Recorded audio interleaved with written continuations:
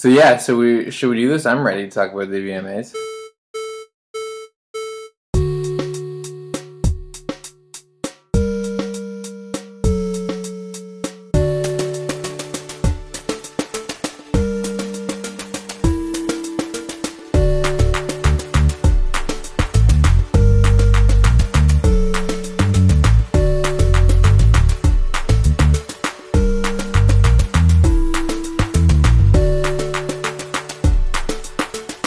Hello, everybody, and welcome to episode number 55, Lucky 55, of the Filmed Insert Music Video Land podcast, put on by your dear old friends. Send you a birthday card every year at filmedinsert.com, the music video database. Except no imitations. There's a lot of imitation music video databases, I hear, where it's like a cardboard cutout music video database. You just push it and it falls down. Ours is made out of real music videos. So my name is Adam Fairholm from the beautiful North Carolina. And then we have with us on the line Mr. Doug Klinger from Boynton Beach, Florida. How are you, Doug? Super good, Adam. You got to me. I did get to you. Sorry, that was a little long-winded. I apologize. It's not. No need to apologize. I was enjoying it because I agree that all of the other music video databases that you hear people bring up, notoriously made of cardboard. So yeah, we're made of music videos and a little bit of spackle in between. A little bit of spackle. I'm actually writing a blog post about what Filmed Insert is made of for any people who want to know. For the nerds out there, we're going to put that up on the blog. But anyway, we're celebrating, talking to each other on our podcast, and we have guests every week. Of course, if you're new to the podcast, I don't know why you would be. Maybe you're just coming in on board. I don't know. Welcome if you're new to the podcast. And 55 is a weird episode to jump in on, but hey, I'd go back a few. And but this is actually a great one to jump in on because we have a unique interview on the podcast this week. Mr. Daniel Livschitz, who is a music video producer and who is close to our in our wheelhouse because he's in South Florida, not New York, not in LA, not anywhere in between. He's down in actually close to where Doug is in Delray Beach, Florida. It's true. We met each other at Starbucks. Neither of us had coffee or anything. We just sat there and used their space. And we met in South Florida. Yeah, it was great. Boca Raton meetups at Starbucks. So Daniel has produced and actually been a colorist. He's also colorist as well, which is the first colorist we've had on the show, for a few great music videos for Bow Wow, Sean Kingston, Trina, Electric Touch. A few of those filmed and completely produced in South Florida. So we're going to talk a little bit about producing and making music videos in South Florida, which we're excited about. And he also is the CEO/founder of a website called RollCameras.com. And RollCameras.com is basically a website, a network for musicians, bands, producers, photographers, record labels, and artists in general to hook up to get music videos made. So if you're directors too, I didn't mention directors. No, that's a key element of their user base. Directors too. Right. So so if you're a director looking for an artist to do a music video for, or you're an artist looking for a director, or a record label, or some other different groups, if you're looking to hook up and create a music video, it's a website that is dedicated to that. It's in beta right now, and Daniel's going to tell us a little bit about what's going on with that site, where it's going. We think it's a really neat project because I think that's we talk about directors or talk to directors here. Oftentimes they their first gigs come from people they know, people who are around them, and it'd be interesting to have a tool where you could go and find somebody whom maybe you're not personally connected with, who's in your area or in a genre that you like, and get a music video done by them or do a music video for somebody. Yeah, it definitely seems to be something that can broaden your scope. Because the likelihood that somebody who lives within 5 miles from you having the exact same outlook on creative outlook on something is not necessarily very likely. especially when you consider that there's more miles than five around you. So it definitely seems like something that can broaden some independent, up and coming directors and artists, broaden their scope. So I'm really excited to listen to it and ask questions. That's right. Yeah, it was great talking to Daniel. Covered a wide range of topics, and that is coming up in the second half of the show. But since we're a topical podcast, and in terms of topical music video topics, I don't think you can get more topical than the topic of last week's music video award show on MTV. Doug and I decided that we just throw caution to the wind and do a live blog of that event, which you can find a recording, a record of it in the show notes. Be a huge waste of time to read, but it's kind of funny without the context. I know, that's the best, because in context it's not even that funny, and when you remove context, it just it may as well. We should just post other email streams and text message streams. Just throw them up on the blog. Why not? Yeah, why not? So we did a live blog of that, and we watched the whole show. And this was a really different year for the music video awards. I think, Doug, you mentioned on the live blog we did that this was the first time you'd watched it in a while. It was the first for me, although I followed it definitely and looked up summary articles and things, like blog posts the next day. But this is the first time I actually sat down and watched the music video awards for a good maybe like 6 years or so. Was the same for you? Yeah, start to finish for sure. And it's funny that you say this was a different year for MTV, because I feel like MTV always tries really hard to like make it different every year, and a lot of times they're just like changing one or two elements in a structure that's like really like standardized, that it comes off that way. It doesn't come off as really different. It just comes off as tweaked. So what do you mean? I wonder if you could elaborate a little bit more on what you mean by it was different this time around. Well, it was different because of a few things. Number one, MTV Music Video Awards are always in the beginning of September, and at this time it coincidentally ran up against a large television event, which is President Barack Obama's nomination acceptance speech at the last night of the Democratic National Convention in Charlotte. So MTV had to do a few things to scramble. Now, traditionally the Music Video Awards are on Sunday. I'm not sure why they were moved to Thursday to directly coincide with this, but I think Thursday is a bit of a different animal when it comes to television audiences and things like that. It's not quite the same as Sunday, so they had that to deal with, and also they had the presidential Democratic National Convention to deal with. So what they did was they moved it up to 8 p.m. instead of 9 p.m. so that they could, when the award show finished, then people could turn over and watch Barack Obama just starting his speech, which they roughly coincided with. They had to rush it toward the end, but they got there. It always seems a little rushed, though, at the end, the VMAs. It always seems like really front-heavy, always loses steam there in the third quarter, and then the whole back end is just packed in there. Everything you've been waiting for happens in 3 minutes. And now, so a lot of people are saying that the MTV Music Video Awards are dead, and it's just sort of like a not a format that's relevant anymore, because the VMAs only managed 6.1 million viewers, which for an award show like the VMAs is very disappointing, because last year they had a record 12.45 million viewers. So that's quite a significant drop. Yeah, that's sure a is. 50% drop over 1 year. That is absolutely massive. So, but I also read somewhere that it was like the most tweeted about event, or some stupid new metric that you're going to start seeing these days because of the new, relevancy of social media, that it was somewhere I read that it was the most socially talked about event, either the first or second. There were like 12 million mentions of it in 12 billion. Stupid numbers that don't have any meaning to me. Where's your source on this? You can't just bring up numbers without a source. Hold on, I had it. Well, actually, they bring up a lot of they bring up numbers a lot when talking about the conventions. A lot of news articles have been written about that. Michelle Obama's speech was a high point in terms of social media.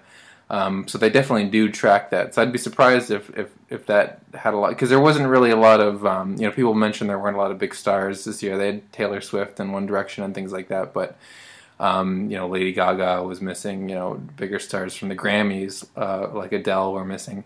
It just seemed like a different show, and I think that the thing that really struck me after not having sat through it and watched it for many years was the lack of having anything to do with music videos whatsoever. I think that was very, very clear that this was not a show really about music videos whatsoever. Did you get that sense too, Doug?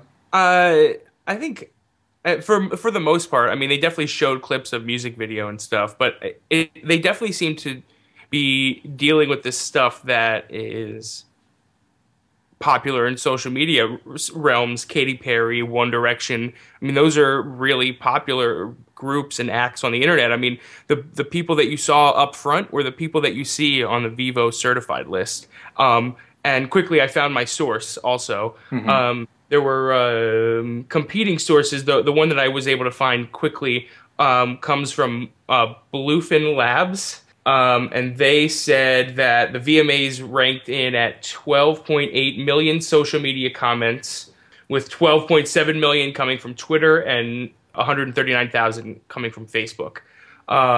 Coming in at just below the Grammy Awards at 13 million. And then there was an American, or I don't know if it was American or English, but let's just go with these numbers because I found them. Second most tweeted event of all time. So despite the low ratings, which is the importance changing? Does that matter more now? The tweets, does that matter at all? What do you think?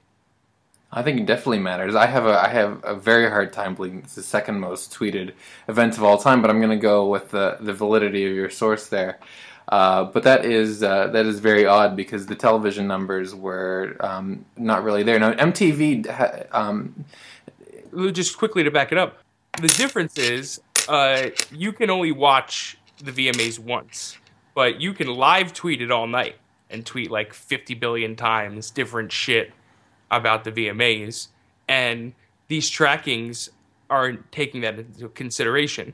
You know what I mean? One person generating 1,000 tweets about the VMAs is still coming across as 1,000 tweets about the VMAs. It doesn't matter that it's just coming from one person. So maybe not a lot of people are watching it, but the people who were watching it were just basically talking about it all night.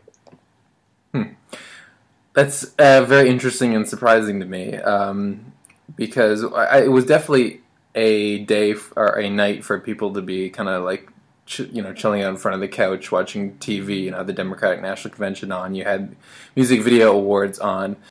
So I think that I wrote a blog post about the professional categories, which I think we should mention for.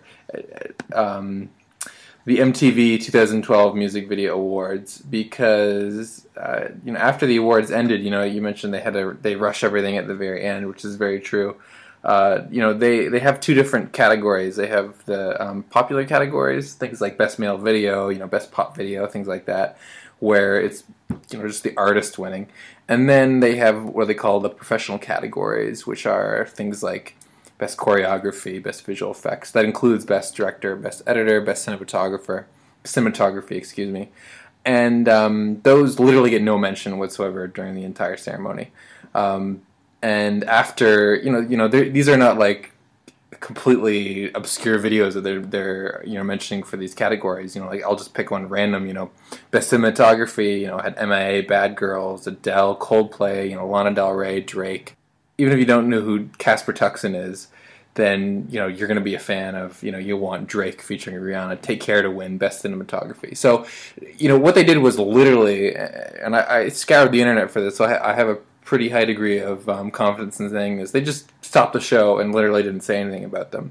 I don't think so either. And it's backed up also by the fact that we tweeted out all the winners, and it was like huge Katy Perry fans waiting to see if she won in the technical category or not.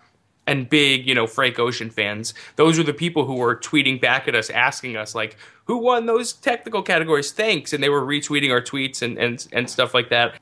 So I have a very simple proposition for MTV to fix this, because it's a problem. Nobody knew what was going on until they posted the winners. I think it was maybe like an hour later, and the winners were on Wikipedia before. I don't know who updated Wikipedia. They're on Wikipedia before anybody else really knew them. Here's what it's a very simple plan what MTV needs to do. First of all, MTV during the entire broadcast had 5 live streaming camera angles that you could see backstage, in the hallway, in the performer prep area. I think during the pre-show they had it during the red carpet. So at any time you could see 5 streaming angles of this. I don't think there's really anything stopping MTV from doing some sort of thing, just like they do with the Oscars, where they have like an auxiliary ceremony for the professional categories, and they give out those awards. For some of the awards that don't make the Oscars, they have like a little thing I think it's in the press room or some of their auxiliary venue where they just announce those. And there's there's not really any speeches. I don't think they're just announcing them. If they had one of those cameras for that, after the show, basically you were watching roadies clean up. It was kind of sad. They basically were just taking down the stage. You saw Taylor Swift talking with the U.S. Olympic women's gymnastics team, but that was about it. But you know that they definitely had to have announced somewhere, right? There had to be some announcement. I mean, the announcement couldn't be some intern editing a Wikipedia page. You know what I mean? Like, I definitely think that there were definitely parts of the show that weren't televised, right? Because there were stuff that people who were at the awards were seeing that I don't remember seeing during the broadcast. So there definitely were portions untelevised, and so maybe during that section is when the technical winners were announced and stuff. But it definitely didn't seem to be in any kind of way, shape, or form a concern of the creators of the award show to have that be part of the broadcast. And it doesn't need to be. Just make that information, make it clear where you can get that information, and and not just to people who are inside baseball like us who want to know that because we're talking about because we're interested in the technical categories. Like I said, Katy Perry fans were going nuts to see if she was going to win Best Art Direction.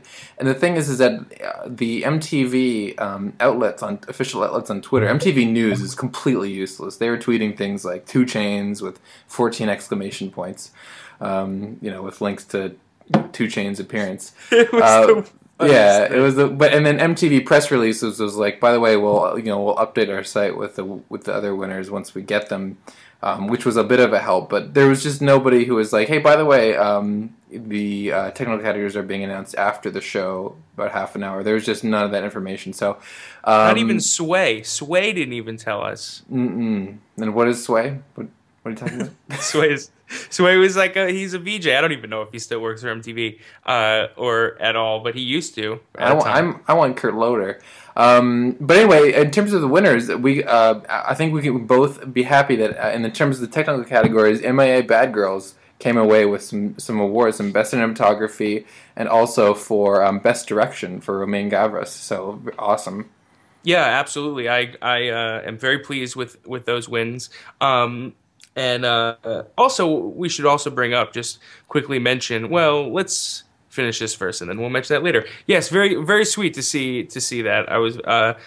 That was one that we were talking about wanting to win when we did our VMA pre-show episode, and now that we've seen it actually come away with some awards, we're very happy. Really, really great job. And unfortunately, a few of our friends of the podcast and of Film Insert did not win. Kanye West or Eric Greenberg, who was in the little stupid video we did when we went to LA, who edited Kanye West Mercy, lost out unfortunately to Beyonce, Countdown, Alexander Hammer, and Jeremiah Shuff. And also for best editing, right? For best editing, sorry, yeah, I should mention that. And also best great editing. Yeah. In that Beyonce video, though, just to say, that was great editing in that video, too. And then for Best Direction, Keith Schofield and Nabil Elderkin were up for Duck Sauce, Big Bad Wolf, and Frank Ocean, respectively, and MIA Bad Girls. If you're going to lose to anybody, Romain Gavras is a great person to lose to. Frank Ocean, did he come away with an award last night? He did not, no. The other night, last night. And Nabil didn't win any technical categories either. He did not know. And also A.G. Rojas, who we had on one episode of the podcast, who was nominated for 16 Saltines, for best rock video. The Coldplay Paradise won, which is one of my picks of the week. Formerly, great video. Also, definitely a good video to lose out to. And what did Calvin Harris won an award? Vincent Haycock directed video. What award was that? For best electronic music video for "Feel So Close." That's right, Vincent Haycock did, and he was that was one that was not televised, but did happen at the ceremony because he was tweeting about it, and we got word through there. So definitely a good year. There was a lot of strong stuff. I was surprised that I didn't realize this because we had a show where we talked about the nominees, but I was surprised that somebody that I used to know wasn't nominated for anything but most share-worthy video tier. But it didn't even come close. No. Of course, One Direction, What Makes You Beautiful. That One Direction, What Makes You Beautiful won several awards. Yeah, those guys, and I think that's where you get your tweets from. Yeah, those One Direction fans. They won Best New Artist and Best Pop Video. So. And also spammers. Let's not forget spammers. Spammers take advantage of these events and tell you win prizes, which makes no sense. I know, we won a lot of prizes throughout the night. A bunch of prizes from spam VMA accounts. And one thing we should mention that kind of ties into the VMAs, Vimeo compiled a short list of music videos that were not nominated for VMAs that they wanted to highlight, and we'll put that in the show notes as well. That was a pretty solid list. It was. That was actually a great list. Our friends at Vimeo definitely know their music videos. That's as we've mentioned many times before, that is a huge source of music video stuff. So MTV Music Video Awards. Did you enjoy the live blog, Doug? I think we'll do it next year. Yeah, I think it's worth doing again. Live blogging. Maybe next time I'll have cable. I had to see the. I will not disclose how I watched it, but I had to do a little bit of maneuvering to get to see it. I got it. But no, next year we're going to be there. That's true, yeah. We'll be covering it in person. So. In the meantime, we're talking to Daniel, who is, like I mentioned, producer/colorist, which is, I'm excited to have a colorist on the show. I think it's a really interesting thing, especially for music videos. He is a producer and colorist in South Florida. Worked on some big videos, Sean Kingston, Bow Wow, Trina, and many more, as well as being the CEO of RollCameras.com Beta, which we're going to talk about, which, as we mentioned at the top of the podcast, is a social network for artists, directors, labels to get together and connect to make music videos. So let's just get right into it. This is our interview with Daniel Lifshitz, producer, colorist, website CEO.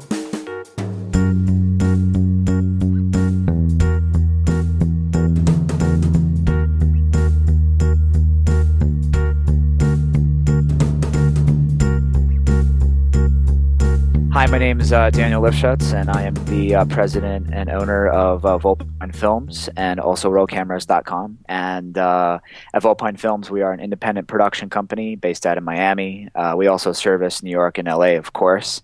And we do a host of different genres of music video: rock, pop, indie, urban, everything. And recently I just started RollCameras.com, a site that finally is able to unite people looking for a music video to shoot and those providing it. So really excited about that project. Now, Doug and I have talked to people. We actually were in Miami to do an interview a few months ago, but we primarily talked to people who are based in LA and New York. And as anybody who's listened to this podcast before knows, Doug and I are from the South Florida area, so we definitely know the area well. Tell us a little bit about what kind of brings you to keeping the production company in South Florida while being able to service New York and LA. Well, I love South Florida for many reasons. The production community here is like a family. All the vendors know each other. They develop something very personal here that in LA may be a little bit different because they're so used to everyone always coming there and asking for the same thing. And I love South Florida. It's a great base. It has everything you need. Is the same firepower of production equipment and personnel and stages that you can find in LA or New York. And I love it here. It's quiet. It has a different speed.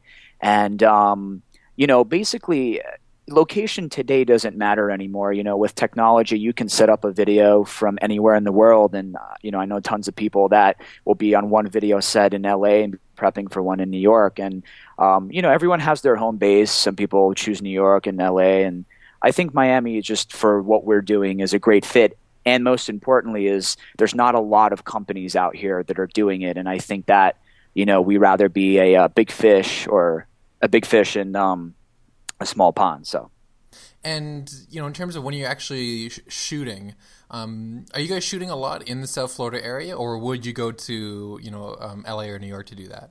Yeah, we do a lot of projects here. The thing about South Florida, especially today, and the fact that Miami is heating up like no tomorrow, it is becoming the second LA in the United States.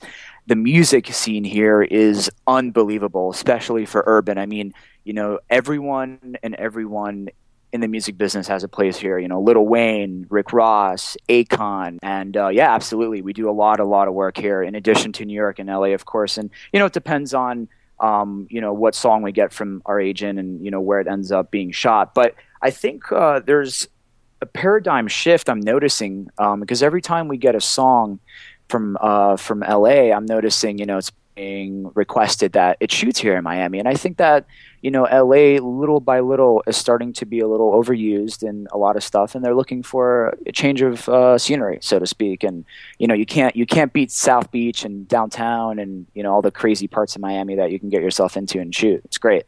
And how friendly is South Florida, Miami, and South Beach to people who like yourselves are trying to shoot down there?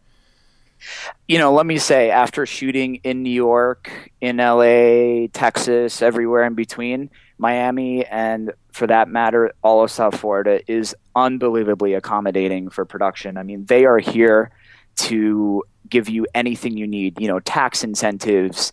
The vendors work on the prices like no tomorrow. It's probably one of the most supportive and friendly film communities I've ever experienced, and part of the reason why I like to base myself here. And they're willing to help you. It's not all about business, and that's important. So you started Vulpine Films. I'm pronouncing that correctly? Correct. Me and my partner John, we started it professionally, I guess you can say, about 5-6 years ago. And we started with a client here, Po' Boy Records, which is Flo Rida's record label, and Rick Ross used to be on it, and Trina used to be on it, and kind of did our first test bed projects with them back in the day, and then grew from there, and got an agent out in LA and started to spread out and capture the labels and start to enhance the company's image. It's been a long ride. Yeah, I know. I mean, looking at the the examples you guys have on your site, there's definitely a wide range of really well-known hip hop artists like Trina, like Soulja Boy, like Sean Kingston. How did you guys get into that genre of hip hop? Well, as I stated earlier, Miami is such a hotbed for urban music, both American, Latin, and Southern, West Coast rap, East Coast rap, and everyone kind of congregates here. So we just positioned ourselves, within those circles. And of course, once one rapper looks at another rapper's video and they're all friends, oh, who did that video? Okay, we want you to shoot that video. And that's, kind of how we ended up doing Soulja Boy is through Sean. I met Sean through a friend, and we ended up doing a couple pieces together. And then Soulja Boy asked Sean, oh, who did that last video? And then we ended up doing something for him. And then, kind of cascades from there.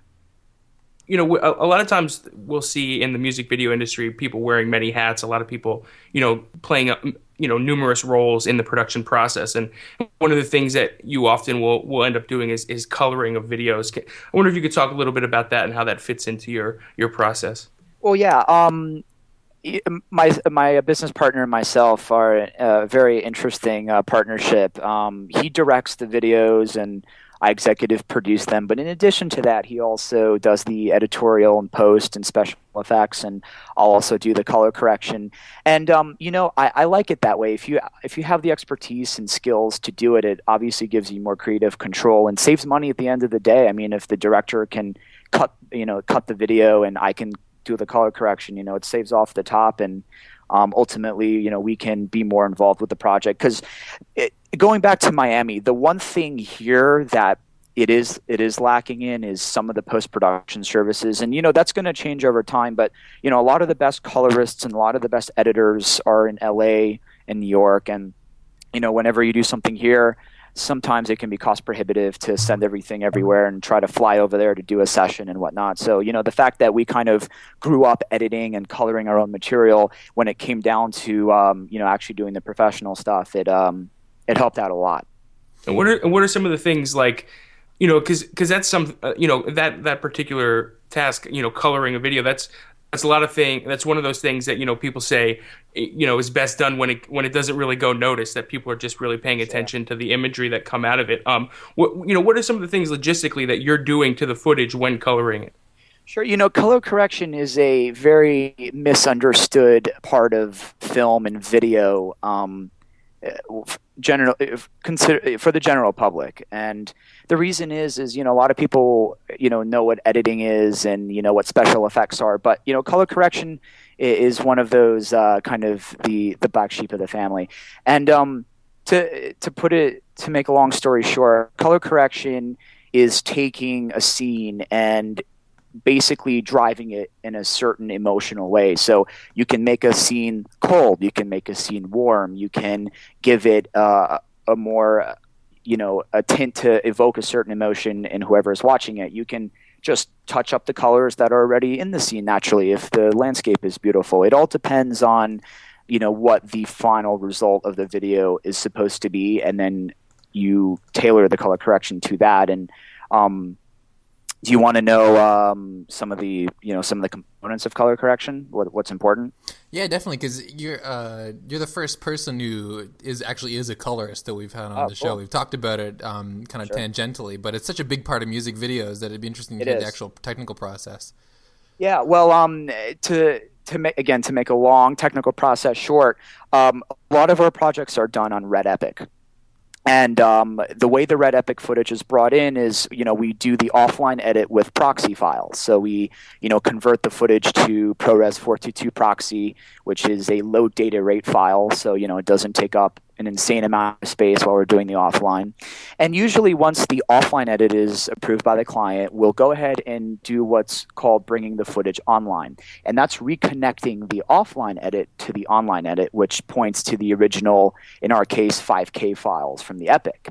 And once the sequence is reconnected and prepped and ready to go, we send it over to, in my case, I use DaVinci Resolve from Blackmagic. And from there, you can access all the metadata, such as, the RGB curves of the red footage and the, different tints and saturation controls and FLUT controls. And Red is really, really good about giving the user complete control over the image from what was shot, color space and gamma control. I mean, it's unbelievable. And from there, basically, it's an art form. It can go a million different ways, and that's what makes coloring hard sometimes. Is if the director says, okay, let's make this scene more melancholy, that's great, but you can do blue green, you can do a little blue yellow, you can do full blue, you can do desaturated, bleach bypass. I mean, there's just so many different ways to do it. And in DaVinci, you have what's called rooms. You have primary room, secondary room, finishing room, and you kind of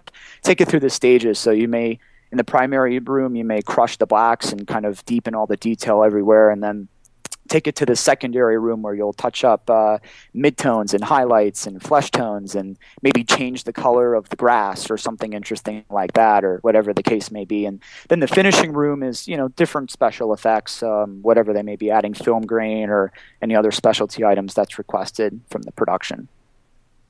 Now, I wonder if you could take us through an example. I'm thinking of the Sean Kingston Won't Stop video, which, of anybody who is from South Florida, was it shot in South Florida? It was, yeah. It was actually shot in like a dirt area not too far from where I live that I knew about. Is this in the Boca Del Rey area? It is, yeah. Okay, cool. I lived there for a year. I think I sort of, anybody who's lived in Florida recognizes that sort of space out by the Everglades where there's not really anything. I thought that was a really interesting and kind of fun location for a music video. I was wondering if you could take us through, the color process for that video. For that video, okay. Well, that video was the song was about Sean talking about haters and people not discouraging him from pursuing his dreams. So the whole feel to the record itself was kind of serious and kind of in your face and we're not going to let anything stop me from doing anything.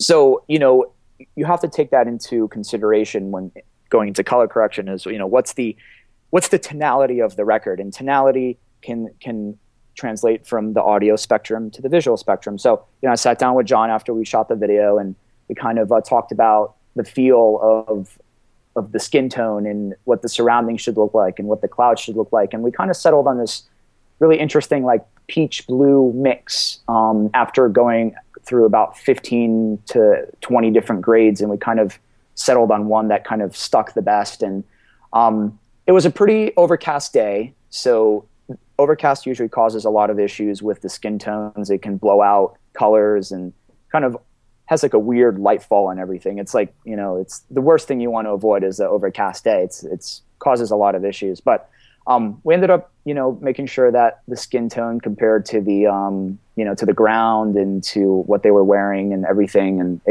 just to make sure it was balanced. And then we desaturated everything a little bit, added a little bit of blue in there, a little touch of peach, and kind of created that interesting feel. And it just worked. With anything that we do, music video wise, when something feels right, that's what we go for. Now, at the beginning of the show, you mentioned another thing that you currently do, and that's rollcameras.com, which is a website that connects independent directors with independent artists and helps to create music videos through that, through that collaboration. I wonder if you could tell us a little bit about how you got into this website. Sure. Well, I was taking a shower one day. We'll skip the visual. And I was just, I was thinking about kind of how I started when I was really young. And, I started when I was 10 years old. These skills aren't honed, in 2 or 3 years. They're honed over the course of 10. And even so, you never stop. But in any case, I was thinking about how hard it was in the very beginning to network and to find clients and to kind of meet the right people in order to make something happen. And, meeting the right people across the board, from the client to, what kind of equipment to use and the community in general. And I kind of thought about it, and I said, there really isn't a community for the young generation of filmmakers to meet new clients and to talk with one another about what they're doing. And it kind of just sparked. And right after I took that shower, I got on the phone with my web designer, who happens to be in like an indie, like techno band as well on the side. And I ran this idea past him, and he said, yeah, I would totally be into it. And from there, it was like, a year and a half of grinding work to make it happen. And the goal of the site is, the core is very simple: to take the person that needs the content, so that would be the artist, whether it be a rapper or pop vocalist or whatever, and connect them with the content creator, which would be the photographer or the director or the editor or whatever the case is, in order to facilitate the job. And this site is geared towards the younger market. So, I want to have young college students, kids who are still in high school, to go on this site and to, see what jobs may be available in their area and start building a portfolio. And that's what I stress, is the portfolio is the most important aspect of any aspiring filmmakers, years in the making. Is they have to go out there and experiment and to test different styles and cameras and techniques and editing tricks. And, this site will definitely help launch a lot of people's careers. I'm really excited about it, because everything I do, I like to make sure that it has value and that it helps people. And this site is going to be a really big force to deal with. And it's just beginning. And when did you guys initially launch the beta? The beta was officially launched, what are we now, in August of 2012. I would say it was being released over the course of this summer, maybe a little bit before, when I felt it was ready. And I started getting my friends on it. And, the other part of this site is that I have the relationships with both the artists and directors. So I can kind of reach out to my community and tell them about this and start getting the word out there and whatnot. And the response has been amazing. I mean, I was getting hit up almost every day from various people who signed up and were part of the launch and said, Daniel, this is amazing. This is going to help out a lot of people. And, so that's been my intention. And, little by little, I've been adding more directors and adding the artists. And it's kind of like it's a double-edged sword kind of fight, because I have to get both ends of the user base, on board to do this, because it doesn't work without the other.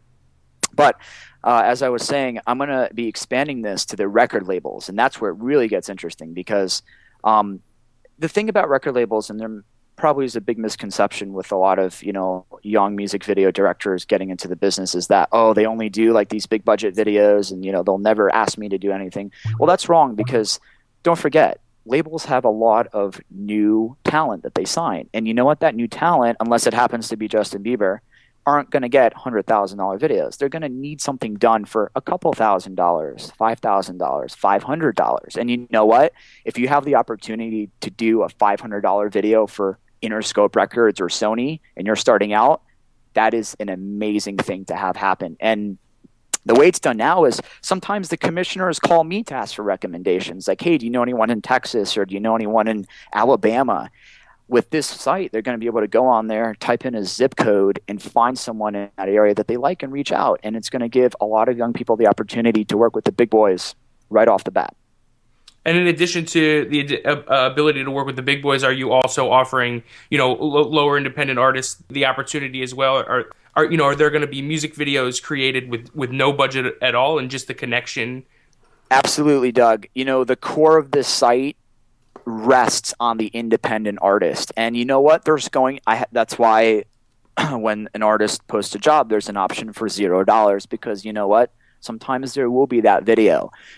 But just as I have, and just as most directors that are doing it today, everyone at some point has worked for free, and you have to in order to build a portfolio. It's essential. It benefits both the artist that has the music for the video and maybe the location or a car or something interesting, and at the same time benefits the director trying to build a portfolio. And that's going to be the core of the site, is connecting that struggling hip hop artist out there in the streets, to get that visual up on whatever World Star Hip Hop or wherever they end up putting it on YouTube. Absolutely, that's a core of the business for sure. So for the site right now, we're in August 2012. Going forward with rollcameras.com, is the next big step more of an infrastructure for the site, or is it more getting people on there? What's the next big step for you guys? Well, the biggest step for us now is focus. And there's a lot of examples of companies that try to do everything at one time and go all over the place and not focus on the right things and failed. So we have the base infrastructure in place for the site, and I think it looks great. I vetted it with a lot of people, both artistically and functional wise as well, and everyone loves it. So for now, I'm going to keep this layout the way it is and make sure that I build the user base first and everyone's happy, and that I work out all the bugs. And people email every day like, hey Daniel, this isn't working, or I think this can be improved upon, and I'm more than happy to change it if it's a valid concern. The users make up the site, so whatever the community wants, it's going to get. But the next step is to do the college tour I'm going to do in a few months, and hit all the film schools in the United States and get them on board, and then keep working the artistic ends. I'm going to have celebrities tweet out the site and really get the name out there and going, and have endorsements from the labels and from the artists. And it's going to be one big family. That's what it is. I call it the Roll Cameras family. And the United States is just the beginning. London and Canada and Russia and Germany are right there on the pipeline. It's right on my to-do list. I am already preparing to translate the site into Spanish for the Latin American community. So, and how is this college tour going to work? Are you going to go to some of the tours in the U.S. or some of the colleges in the U.S. and just talk about the site? What are you going to do with the college tours? Exactly. My test beds for now are going to be in Florida and Chicago. So, for instance, here I'm going to go to UM and AI in Fort Lauderdale, which is the Art Institute here, and FSU, which actually is the third-ranked film school in the country, up in Tallahassee, and do keynotes. I'm going to, do an information session for anyone that wants to attend, and kind of do like a Steve Jobs keynote and explain, what the site is about and what we're aiming to do, and that they should join the site, while they're in school. And, there should be no reason why film students are only restricted to what they do in class. They have to go out there and make their own portfolios and go shoot. If they have a weekend off or they have a Friday off, they need to be out there shooting. This is a really, really, really tough business, and I'm going to explain that in my keynote. They have to make as much quality product as possible before they leave the university. And of course, schools like NYU and UCLA and USC and all, Leonard Chapman, all the major film schools. I'm going to do those after I do some of the smaller ones, just to make sure that my presentation is resonating properly and that the keynote is translating into new users. So once I kind of work out the kinks, then I'll really hit the main boys. And I have a question that's sort of tangential to this, but I was curious about is the image of the horse you guys use. Because I noticed it's on the Facebook page and it's right there on the main page, and it's sort of this guy pointing into the ether. I was wondering where did you guys get that, and where did you guys decide to use that? It's funny you bring that up. You're actually the first person to notice this subliminal photo that everyone just tends not to ignore for some reason. But it has a couple meanings.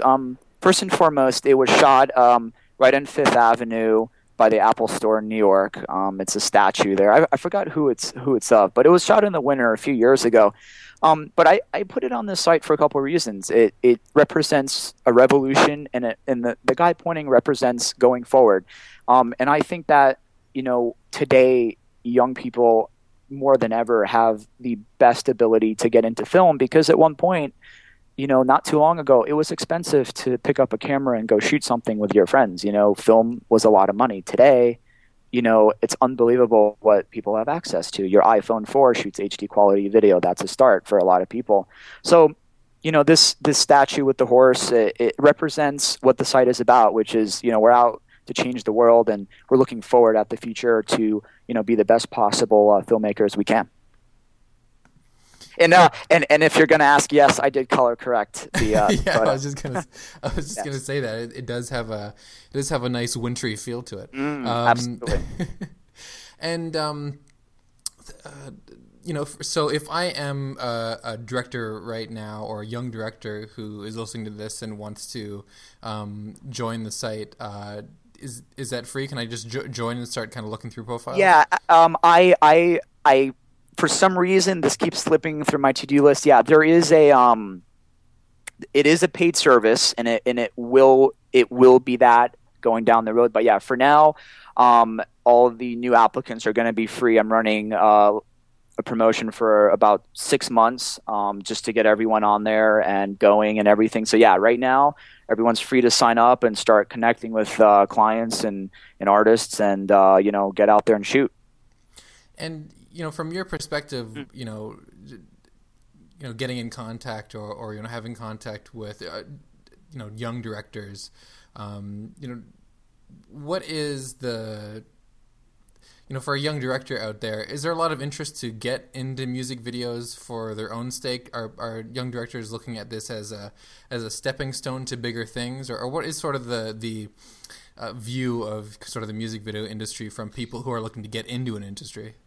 Well, it's very interesting. A lot of people, and I don't know why, for some reason have this bad rep of the music video world, and a lot of film kids, kind of put their noses up at it. I'm not sure why. I mean, it's an amazing art form. It allows you to tell a story in 3 to 4 minutes and really explore your creativity, because with music videos you can try a host of different techniques and these crazy indie ideas that come to life, and whatever you want to do and explore. And with a feature, it's obviously a much more difficult task to experiment and go crazy. And that's why music videos, I think, are an important part for any director's career, because it allows you to experiment.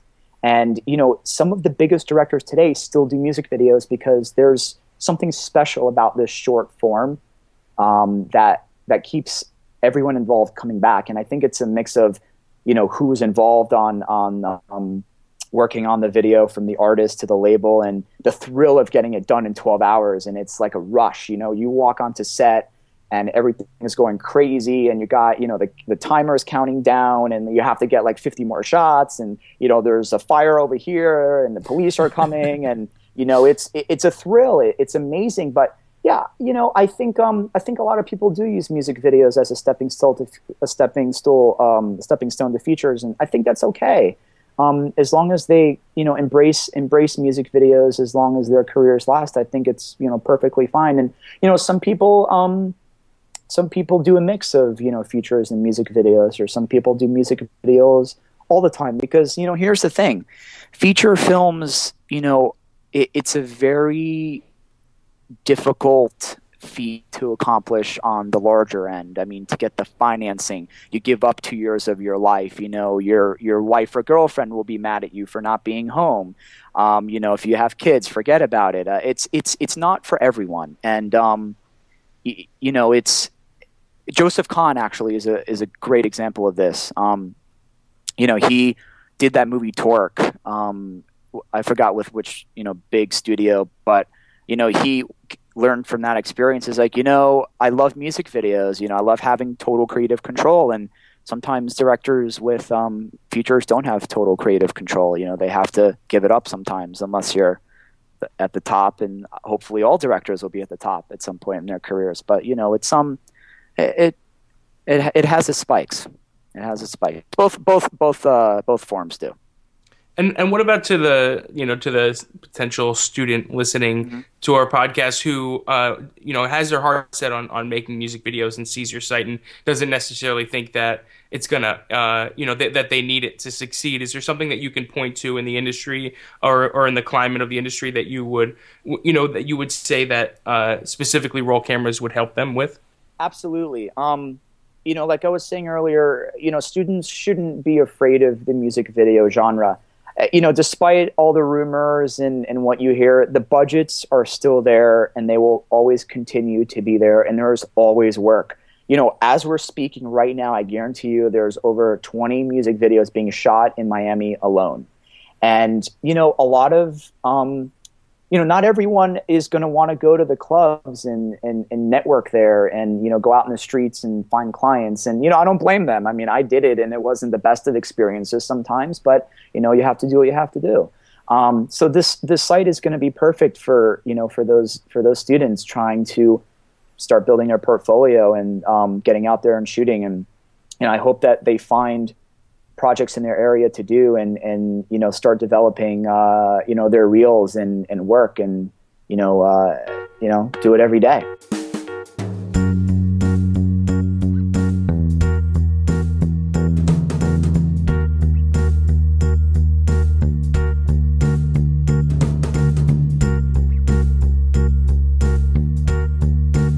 It's good to get the website people on the show. It's good because they're, you know, we're a special breed. The nerd, you know, the web people. Citers. What? Citers. That's what I call them. We are citers. It's tough. It's tough having a website. Yeah, it is. It's a rough world. Server talk, man. Daniel's a really nice guy too. I think he's got to be, because I was very late to Starbucks. Just bringing that back around. Wait, hold on a second. Don't. I'm kidding. It's not true anyway. You weren't sure? That's not true? No. You were at least 5 minutes late, right? Well, probably. Like, you're never late. No, never. I know I wasn't late. Okay. I won't put that in there. No. Keep that in there. Yeah, no, we're, it's important to be tolerant of people who are late. It's so hard to be on time these days. Seriously, it's an issue. But yeah, you know what's not an issue? Picks of the week. Do you have a good one this week? I definitely have a good one. I do too. Who wants to go first? Do you want to go first? I'm not really positive how to say the director's name, and that usually steers me away from picking a video. But I'm just gonna go for it this week. If I say it wrong, so what? I'm an idiot anyway. I've never tried to dispute that or hide it. My pick of the week is by a man named Diplo, and the song is called "Set It Off." This is directed by Ryan Steak. Maybe it's Steak. Staake. I'm gonna go with Steak. Really, really spectacular music video.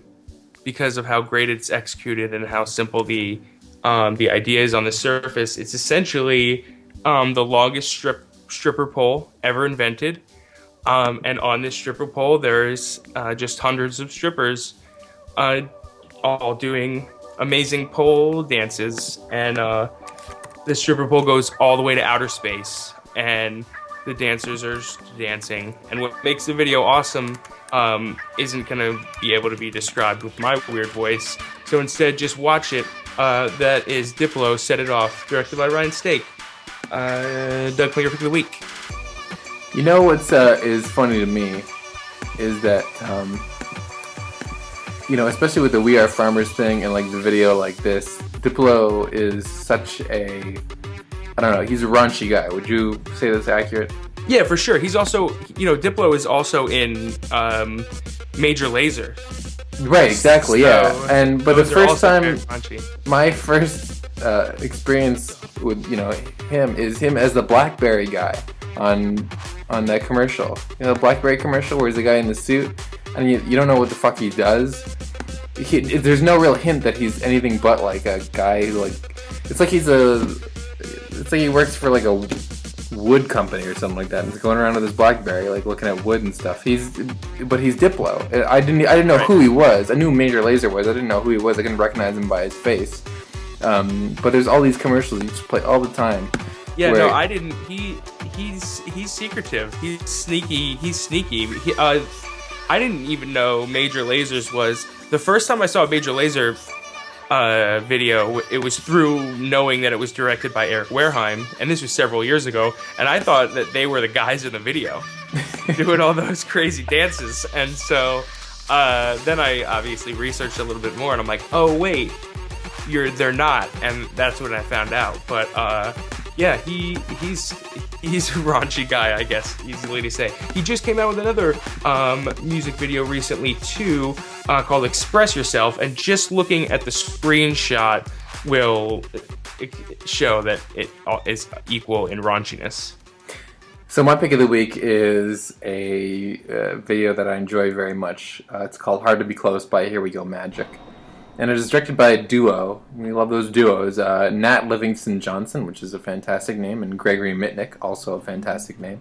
Although having 3 words in your name definitely helps to make it better. And the premise of this video is that 3 guys get into an elevator, they get stuck, and then they don't just get stuck for a few hours, they get stuck for billions of years. And form, societies. There's all sorts of. Basically, in this 5-minute video, there's this whole history that is created and explained, and it's very funny and entertaining. And I liked it a lot. I had a pretty good laugh watching it, and it was a great. When you think of doing a music video on a budget that is, not to say that this is on a budget, but if you're thinking about doing music video and you have limited resources, then look at a video like this, because they basically, make a really, entertaining, compelling video with literally nothing but an elevator. And if you can find an elevator, you can make a video like this. So, really, this is something that I could see as being like a short film, but really works well in the music video format. So that's it. Hard to Be Close by Here We Go Magic. A funny, interesting video. Great video. I absolutely love that video and the way it just builds, and it's just so funny. Yeah. It gets crazier and crazier, and they name the little things, because it starts at 1 hour later, and it gets and then it starts to be like 100 years later. And then, it tells you what's going on. Like the village celebrates another record harvest is one. Somebody gets punished for disobeying the number 4. Blinking is considered the most beautiful music in the empire. Just kind of hinting at this entire 3-man culture that's built up over these years. It's and of course they all have their shirts off after pretty much for most of it. Yeah. It's really good. It's really ridiculous. Yeah, really simple. Really, it's what makes it really great is that it is so simple. Also, but yeah, super funny video. Great pick of the week, Adam. Great episode of the week, Adam. This is a great episode of the week, and if you are just listening, maybe you're in like a dentist's office and you're listening to this, and Yeah, who you knows? want to I know know- more about Filmed Insert. I know Born at EAC Barbershop plays it sometimes. Really? Oh wow. Well, just when I was there, I was just like, so what do you do? And I was like, a podcast, and he put it on, and like he's like listening to it, and I'm sitting there, and he's like cutting a man's hair while my voice plays out of his computer, just like talking about the most boring shit in the world. Wow. Yes. So if you So are if you're a customer of Born, if you're in Bourne's place, then you can find us at, of course, filmedinsert.com, twitter.com/filmedinsert, Facebook/filmedinsert. And you can also get in touch with us if you want. I don't know why you would, but Adam at filmedinsert.com, Doug at filmedinsert.com. And just, send us love, follow us. And also, I should also plug our new music video account. When new videos are added to the site within the last 3 days, so if it's September 10th, it would be, any video that's added the 7th to the 10th. Within that time period, once it's added, it will get tweeted out, and it's a great way to follow new music videos. We always get them really fast. fresh out the box. Yeah, the Napalm video that just came out on Sunday, we had it right after Matt Alonso came out with it. So it's a great way to really stay on top of what's going on with music videos being released. And anyway, we'll see you next week on the Filmed Insert podcast. See you guys later.